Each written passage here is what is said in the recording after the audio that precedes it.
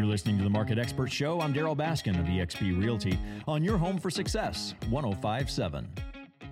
If you've been around the area here very long, you're probably familiar with New Life Ranch, a family camp, kids camp, based right off Tim Hale's with me, Flint Creek. Yeah, it's on Flint Creek, just outside of, just south of Colcord, Oklahoma. And you have hosted so many different events that my family has participated in, whether it be for public schools through the Jinx Wild program. One of the most memorable times with one of my daughters was your father-daughter camp out.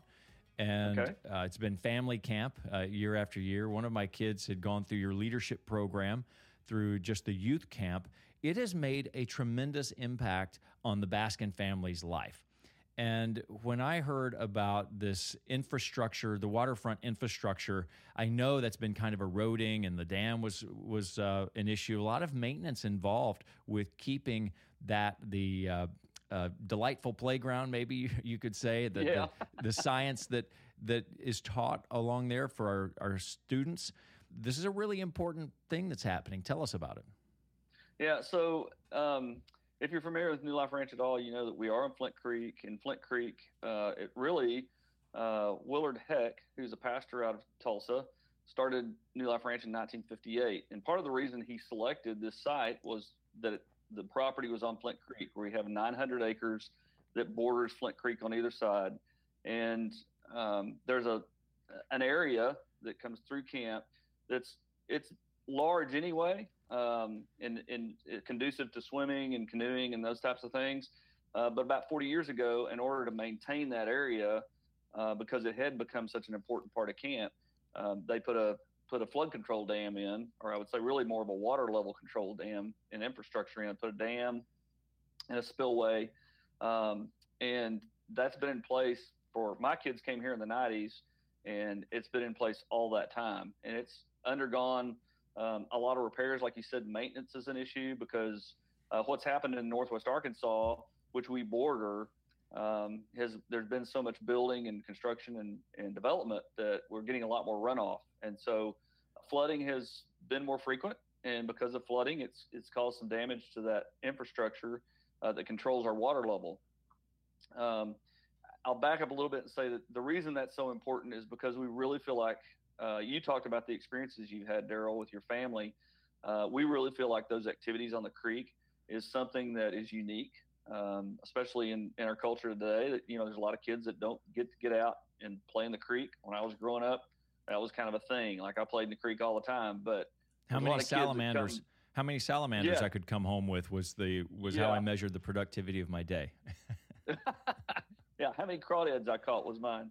But we really feel like that activity level that goes on there at the creek is instrumental, especially in summer camp, to conversations and kind of breaking down barriers and being able to start to establish relationship with kids. And so it is a very important part of our ministry. It's not just a nice to have; it's really a need to have. And so what's happened is that infrastructure has eroded and really threatened the ability to keep those levels where we need to keep them to continue to do that work. And so we started back in December and got serious about, hey, we need to fix this, and also talk to the Grand River Dam Authority, who has jurisdiction. The GRDA has jurisdiction over Flint Creek. And so that was an important box that we had to check, because we are on a public creek, and we want to make sure we had their guidance on this. They approved it, and they said, hey, by the way, you should go ahead and get this done, so be timely about it.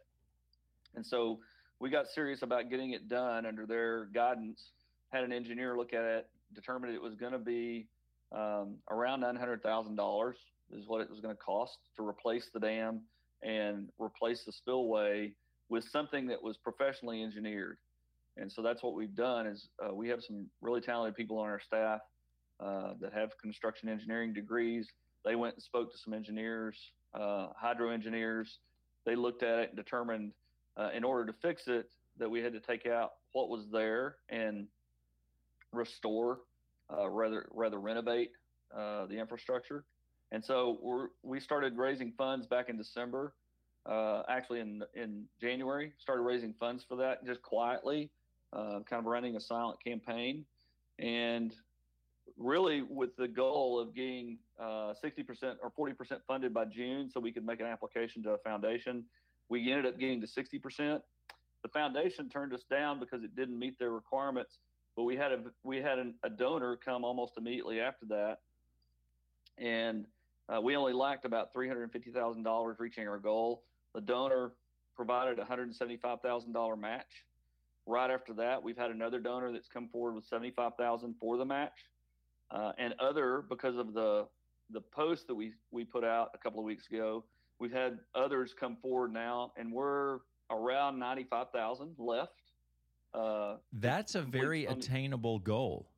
Oh yeah, very attainable. And we're so excited because many nonprofits during this time, as you can imagine, during COVID and everything that's disrupted business for the last 2 years, have struggled for funding. And we just have a tremendous support base, and we have a lot of people like yourself that care about the ministry and care about the impact that it's had on their families.